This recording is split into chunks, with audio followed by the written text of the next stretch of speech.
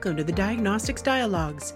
Here we present discussions with experts in diagnostics and specialty medicine, designed to keep you up to date with the hottest clinical topics. Tune in to hear Dr. Damien, aka Pat Alagia, Senior Medical Director for Quest Diagnostics, interview a variety of medical luminaries to get their take on some of the complex challenges faced by hospitals and health systems.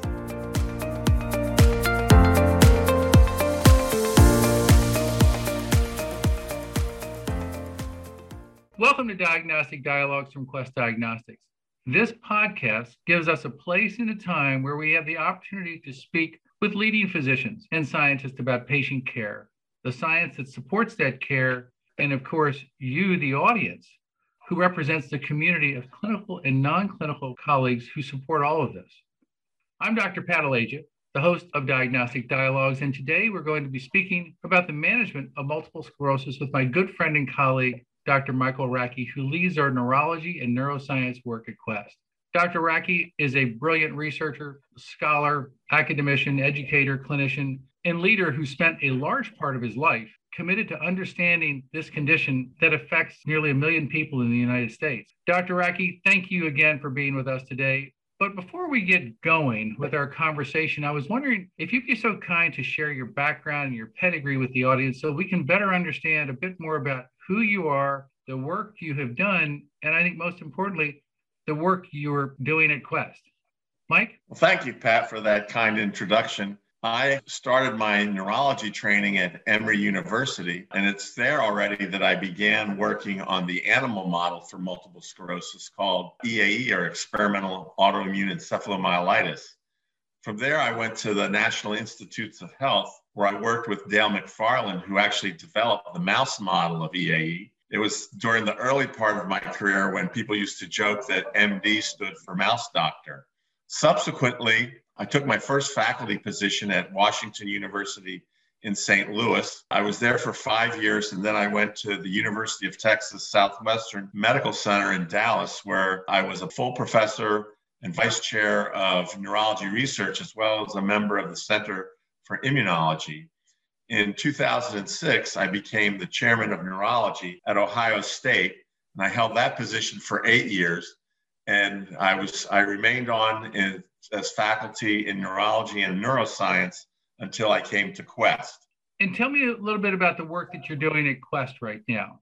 Well, there's a lot. I would say that obviously with the pandemic, there's a lot of interest in neurologic complications of COVID-19, and in particular, whether the virus actually triggers other neuroimmunologic complications. There have been numerous case reports about things such as NMDA receptor encephalitis that appear to have been triggered, as well as transverse myelitis, which, as you know, is inflammation of the spinal cord, Guillain-Barré syndrome. That's one aspect.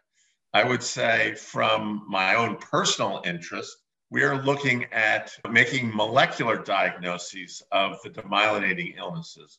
Right now, I would say that the way we separate the disorders like neuromyelitis optica and myelin oligodendrocyte glycoprotein associated demyelination is by an antibody response.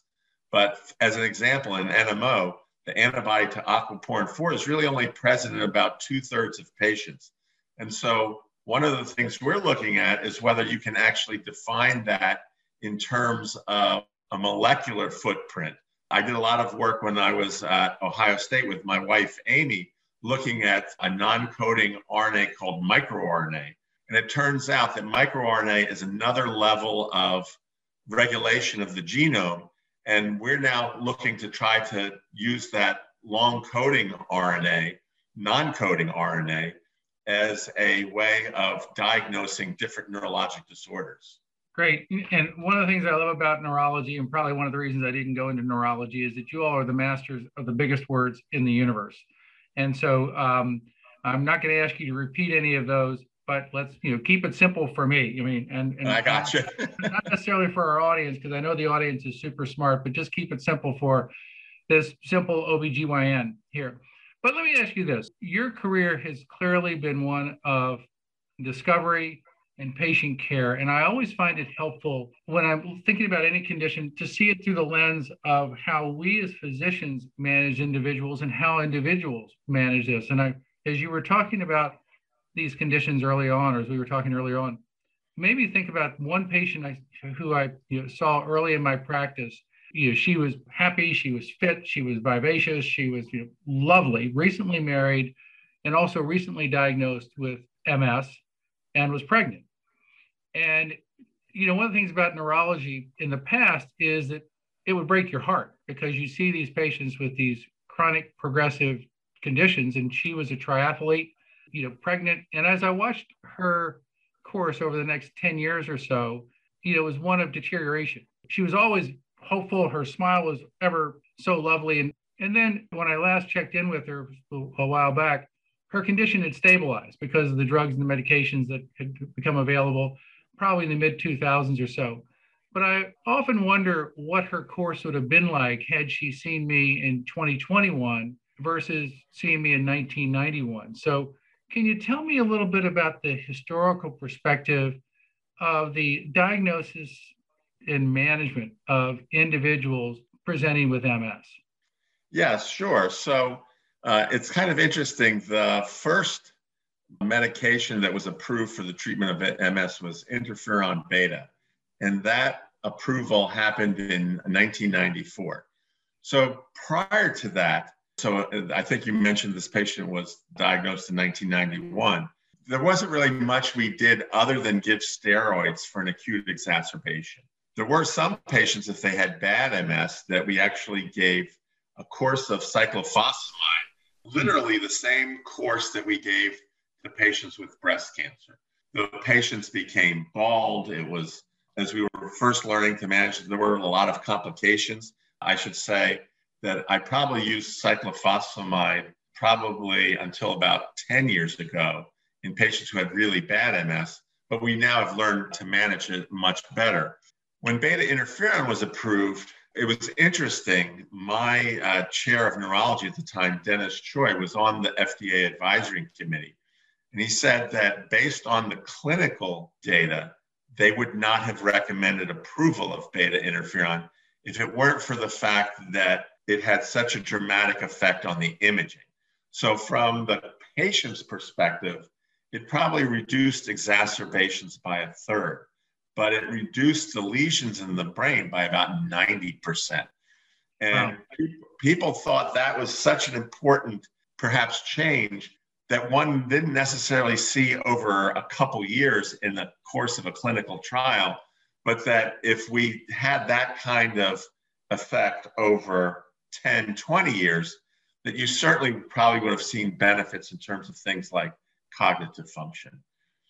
Over the years, there have now been over 20 medications approved for the treatment of multiple sclerosis. And if you look at the most recent drugs that have been approved, and in particular, the B-cell depleting agents, it's not just that we see this dramatic reduction in attacks, we see also dramatic reductions in progression of disability, as well as those lesions in the brain. Now, these are diseases, remember I told you beta interferon reduced the MRI lesions by 90%. B-cell depleting agents reduce the number of lesions compared to beta interferon by another 90%, right? Wow. Now, we often use as an outcome measure something called no evidence of disease activity. Now, and there, the B-cell depleting agents over 2 years have about 50% of the patients have no evidence of disease activity. And those that do have disease activity, most of them just have one single new lesion on their MRI. So a dramatic difference in terms of the efficacy of the agents. The interesting thing is I've been involved with things like stem cell transplantation, which I would say is by far the most efficacious treatment for MS. When I first was involved, the issue was more morbidity and mortality of the transplant itself, right? Probably 5% of patients actually died from a stem cell transplant. If you look at it now, there's probably been, I think it's one patient in the last 500 that have been transplanted for MS that have died, but about 3/4 of those patients go on to have no more disease activity. Now, the other thing that's interesting, there are obviously different types of regimens. And if you look at the most aggressive regimens, they do a great job at the inflammation, but we still sometimes will see underlying progression. And so that gets back to, I think, another important question, and that's changed dramatically. When beta interferon was first approved, the recommendation of the American Academy of Neurology was that you had to have 2 attacks within the last 2 years to go on drug. And so they wanted to really make sure that you had some sort of clinical activity to get on this medication. And part of that reason, probably for the hesitancy of giving the drug, I should point out, was that, I don't know if you remember, they actually had to have a lottery. Everybody wanted to go on this drug. They didn't have enough drug. They were sort of caught by surprise when they got their approval. If you look now, the patients that can have no new lesions, some of them will still have progression even after something like stem cell transplantation. So the question is, do we need to be treating earlier? And the other thing that I can tell you is that if you take any MS medication, so what happened was we started taking each medication. We said, let's treat them when we diagnose or whenever they show up. Then we said, well, let's treat MS patients as early as we can. So the first time they say they have optic neuritis or transverse myelitis, if they had an MRI of the brain or spinal fluid look like MS, let's treat them. And then they said, let's look and see what happens if somebody has progressive disease, what happens in terms of treatment. I would say for the first, probably 20 years. The first 20 years when we did that with any kind of treatment that we did, if you treated at the first incidence of disease, that was by far the most successful. Then if you treated relapsing, remitting MS, it was successful, and it varied, obviously, amongst reagents, and it's been getting better. And it's only been recently that we've actually had medications that were able to have an effect on progressive disease. So getting back to your point, the earlier we're able to treat the disease, the much better we do. So compared to 1991, 30 years later, it's a message that's much more hopeful than what it was back when we started practicing. Oh, I mean, back in 1991, or when I first started in my first junior faculty position, when you went to MS Clinic, there were always several people in wheelchairs. And it wouldn't be unusual to actually even have somebody come in on a gurney. And I would say that in most of my recent MS clinics, you can often you go the whole day and everybody looks normal, And so it's obviously a lot different. The issue is that person that was diagnosed in 1991, if they're still alive, they very often could be in a wheelchair because they might not have had access to the medication until they've had the disease 15 to 20 years. And then already a lot of the damage has already occurred. So, one of the things that I find most interesting about Quest in general, and I think that, our CEO, Steve Rutkowski, brought this to us, was really these clinical franchises. It's the convergence of folks like you, Dr. Fesko, myself, who practice frontline medicine and now are working very closely with this other super technical, super brilliant group of scholars and laboratorians, who are pathologists and scientists. And that makes a huge difference when we're thinking about patient care and science. Let me ask you this. Why does it take a team to manage this condition? You wrote this when you were president of the consortium of MS clinics or whatever. You talked about the interdisciplinary care of these patients. Why does it take a team? Why can't it be just one super smart neurologist like Dr. Racki? I'm going to go see him or her, way out in California or wherever, and that's it. But that's not the way you talk about this. You talk about this as a multidisciplinary team managing these individuals, which is appealing to me, but why does that make a difference, or does that make a difference? It does make a difference. And first of all, I would say that for patients that have had the disease for a while and or perhaps already have significant manifestations of the disease, that we're looking at patients that may have significant urologic issues, as an example, or significant spasticity. And so then you would want neurosurgeons, say, for example, that are knowledgeable in implanting baclofen pumps to help with spasticity. And a patient who maybe still is able to walk, but falls because they have dramatically increased spasticity, a baclofen pump can do dramatic amounts of helping the patient manage those symptoms. There are patients that have issues in terms of urinary incontinence, let's say. And so then we have urologists that are involved in the care of these patients.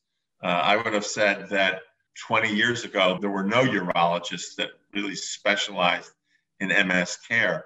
And now that's an important factor in terms of helping these people so that they can continue to go out in the workplace. I still remember when I was a fellow at the NIH having a patient who told me about having an episode of urinary incontinence at a cabinet meeting of all places.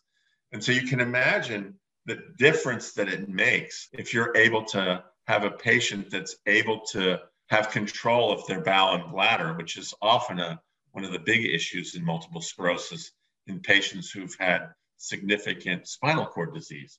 And then, speech therapy, occupational and physical therapy after an exacerbation. Again, these are all things that help get the patient back up on their feet again and back out living their normal life, hopefully. I love the idea that the multi-system approach or multidisciplinary approach allows each of us to practice our specialty, focused on the individual patient. Because one of the things that I think a lot of us might lose sight of or not be aware of is the fact that it's a multi-system disease. It affects multiple organ systems, and as such, you need to have different specialists managing this. You think about incontinence, I'm sure it affects bowel function too, motor function.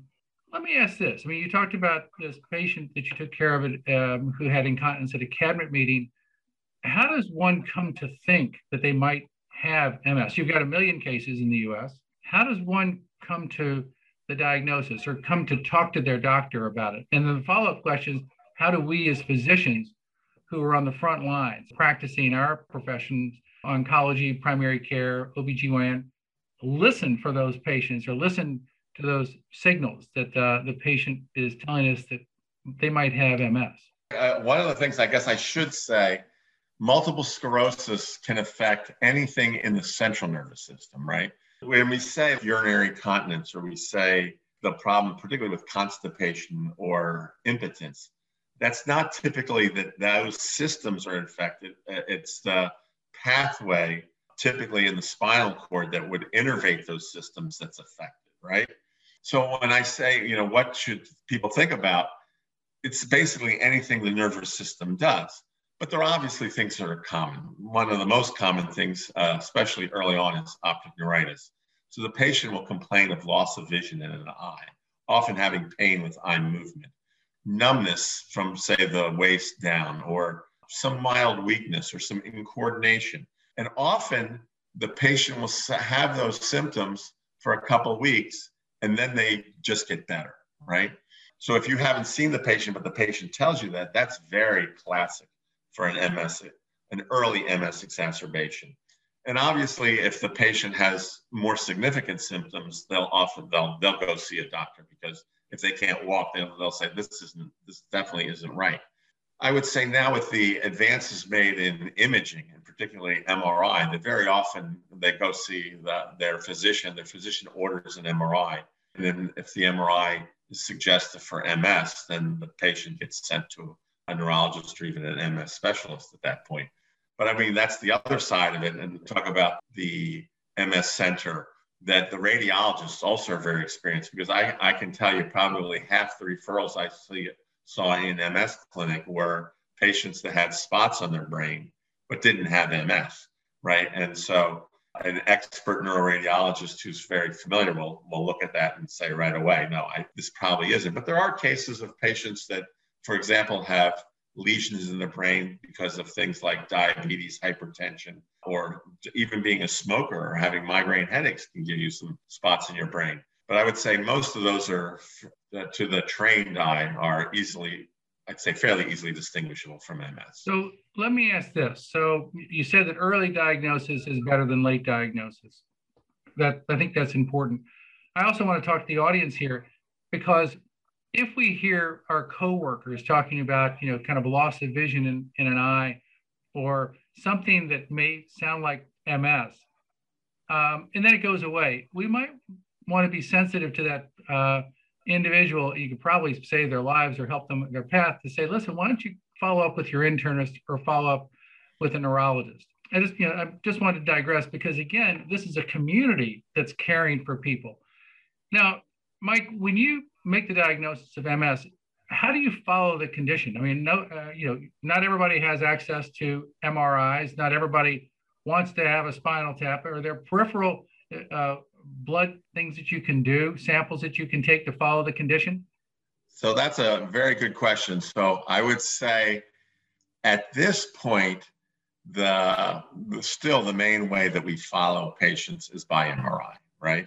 And it's interesting here in Ohio, basically, if I try to order an MRI, if the last time you had an MRI was 360 days ago, they will deny it unless I have a good reason.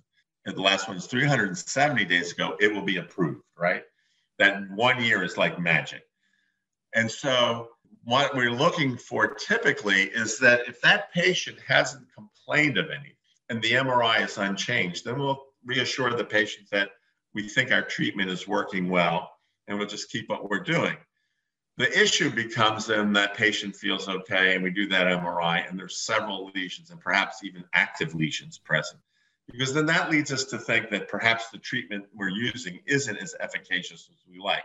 I used to always use the analogy that MS is like playing darts, right? And the bullseye is the clinically eloquent site. So if I hit the bullseye, then I have a clinical exacerbation. And so I tell the patient, if you go on this treatment, even though you haven't noticed anything, do you want MS to be able to throw 10 darts or do you want MS to be able to throw 1 dart? If you explain it that way, of course, they want to have 1 dart thrown. And then I say that your brain is like a computer. And would you want that there were 10 places where the computer was damaged or just 1 place where the computer was damaged? And if that adds up over time, clearly, a lot of times in the short term, we were able to use MRI as a way of predicting in the future what the disability would come if we can reduce that. Now, you brought up a very good point about blood testing. And so the hottest thing right now in multiple sclerosis, which is actually something that's exciting for most of the neurodegenerative disorders, is testing neurofilament light, which is a chain that's expressed in neurons and in axons. And so, for example, in multiple sclerosis, you would see increases in neurofilament light in both the spinal fluid, and now we're able to actually demonstrate increases in the plasma, in the blood, right?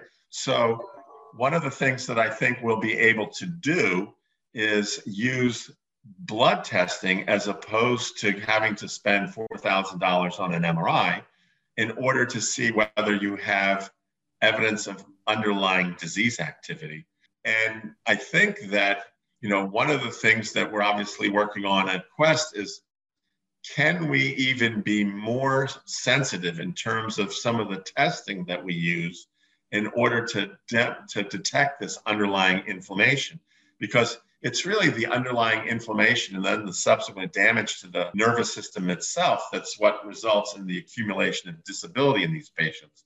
So we want to really make sure that we're doing strategy that stops the underlying damage that results in that disability.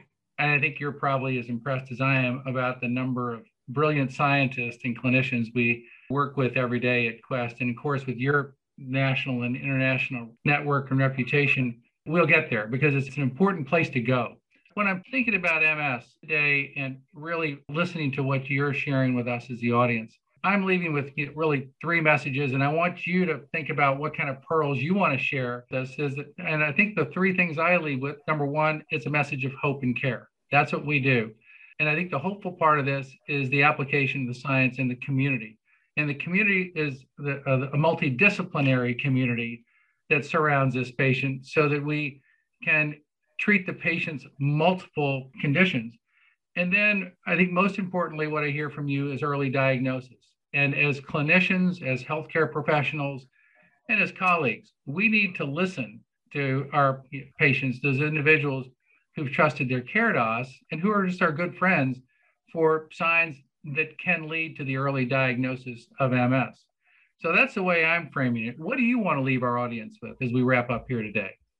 Right. So I think that's a very good point with regard to the early treatment. I think the other thing is that the development of medications going up exponentially in terms of their efficacy, as well as I think their safety, right? So the issue was that we're making these kinds of trades.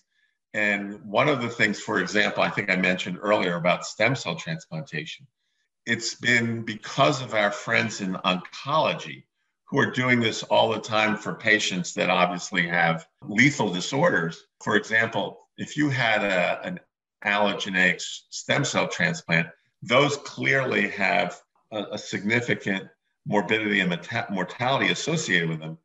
But you're using that in a disorder that has 100% mortality in, say, 5 years, right? If you go to the MS side of things, the mortality in 5 years is very low. And so we then don't need to necessarily have as an aggressive strategy. But because our oncology friends keep trying to develop these aggressive strategies and make them safer, we can use that to apply to MS. And so one of the things that I may have mentioned before is that back in the 80s, when we were using cyclophosphamide at the dosing that was used in a cancer patient, we subsequently used much lower dosing, which was much better tolerated by the patients and had at least some effect on the disease. The other side of this is that with a lot of the chemotherapies, they have toxicity not just to immune cells, but to all cells. And so one of the things that's been interesting as we have this era of monoclonal antibodies, we now have treatments that really are very specific for what we're trying to target in the immune system to try to interrupt some step in MS pathogenesis. And that, to me, has been a huge step in terms of trying to reduce the associated side effects and morbidity that was associated with many of the really aggressive MS treatments. Patients are often hesitant to go on treatment. So I can tell you, it's not entirely uncommon. Wait 6 months and then do another MRI and just say, you think you're doing fine, but look at the difference in your brain. I always say that I can't say things that I haven't written in the past, right? And one of the things, for example, there was this is when I was at UT Southwestern, so it was probably 15 years ago, that there were a bunch of us neurologists that basically advocated that all MS patients should be treated. And then there was a group of neurologists that said that all MS patients shouldn't be treated, right?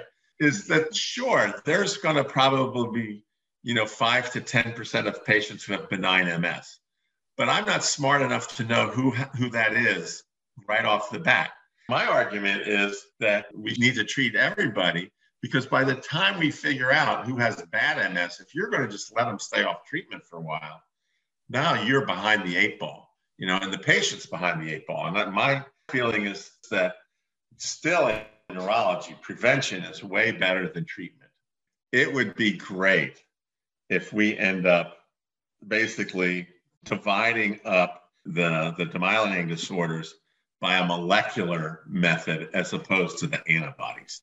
When you start talking about things like gene therapy and all the things that we're able to do, if we're able to manipulate the genome a little bit, that's going to be way better than the kinds of treatments we're doing now. And that's to get there, you have to basically identify things molecularly that are off, for lack of a better term. I won't say broken because they're not broken.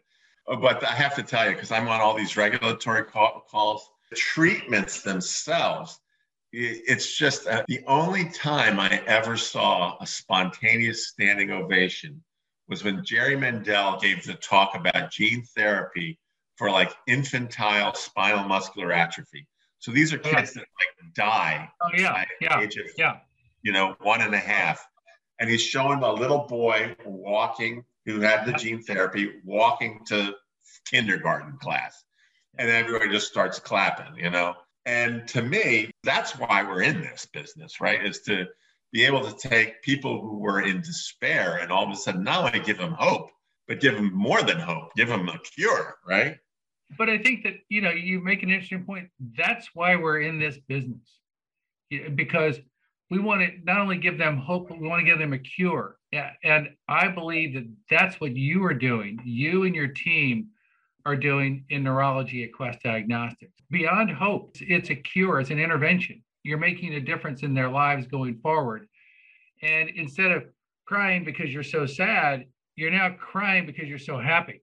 You're seeing people, live lives to their fullest. And you're a big part of that. We typically don't talk about, certainly like if we're doing it in front of a patient group, is the costs of these treatments, right? So, that somehow has to come into balance. And I don't know, how we fix that issue, because on the one hand, we're so happy that in the United States, we get access to these medications earlier, but we pay more for these medications than any other country. I sometimes sit there and wonder, like, I've seen people that are like, 75 years old, where a diabetic got a kidney transplant and a month later have a devastating stroke and die. And you'd say, that was terrible. And then you'd also say, in the UK, they would never have done that. People sort of say, oh, that's terrible what the UK does. But on the other hand, they've made that decision, right? And I think that we have to realize that when we do things like give the best medications and the best treatments, we aren't giving them to everybody. And so there is a portion of our population that's not receiving that kind of care.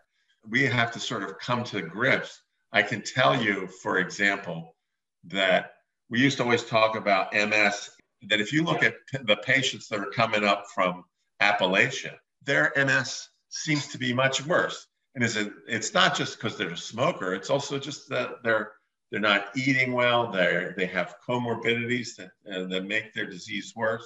We have to work on that too. I think that we can do it all. I think it's our responsibility as physician leaders to roar like a lion and to push really hard on this. And where I'm coming from is that we talk about who the audience is. And is it the payer? Is it the employer? The audience is the patient and the people who are responsible for the care. And that's us. And right. we need to focus this discussion on the care and not necessarily the science and not the technology and not all the costs and everything, but we have the tools, we have the need, we have the patient. So who better than groups like us to push that agenda, to say, right. Okay, we can do this.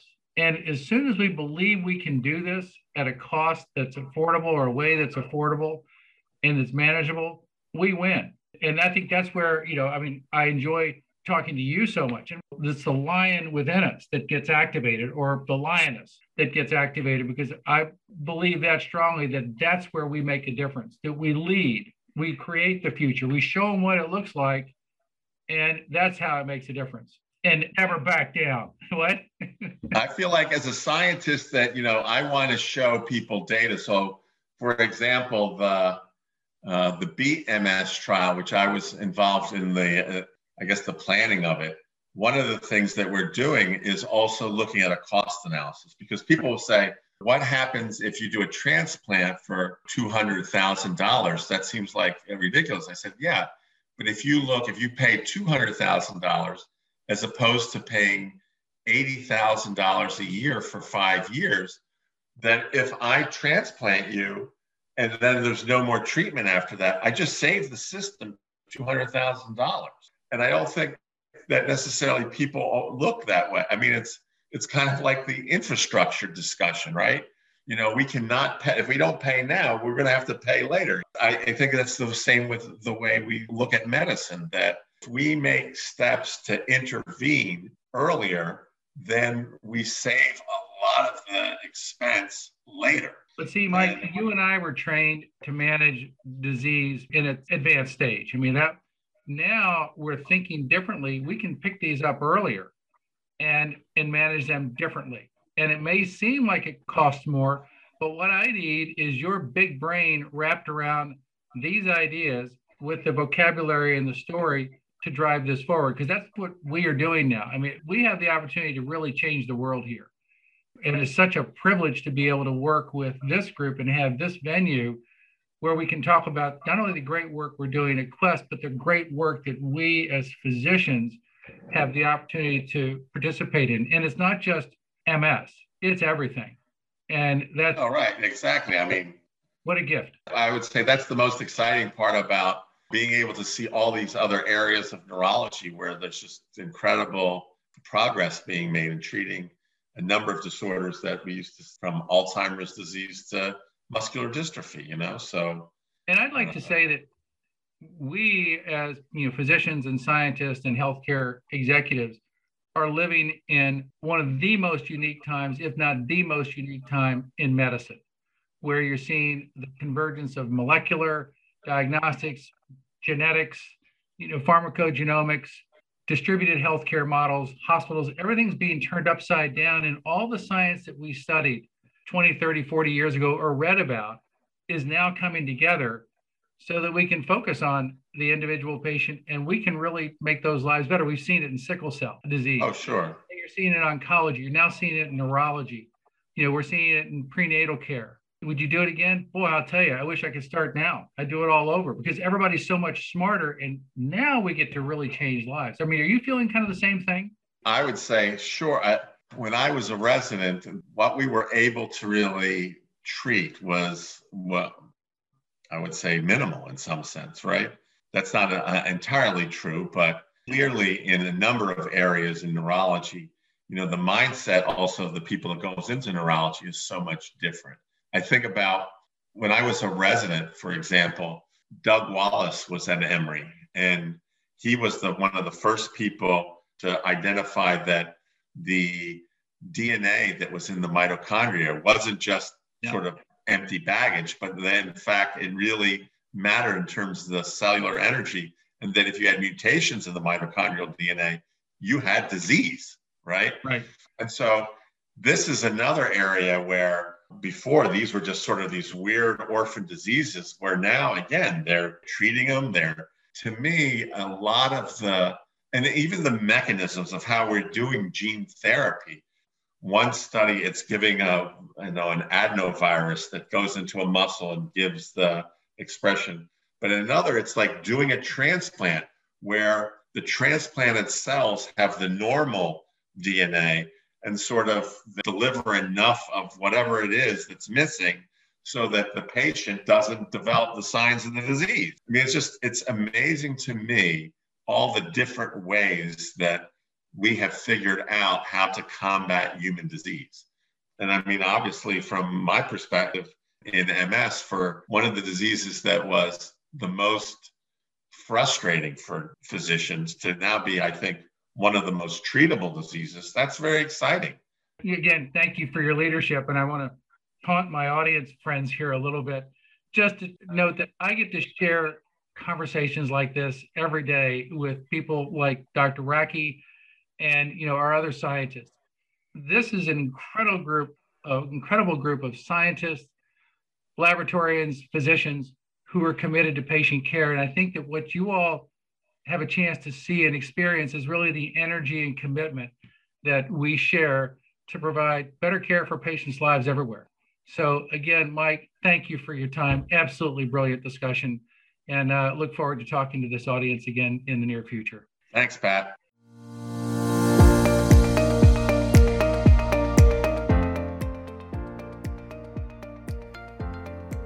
That's it for this episode of the Diagnostic Dialogues.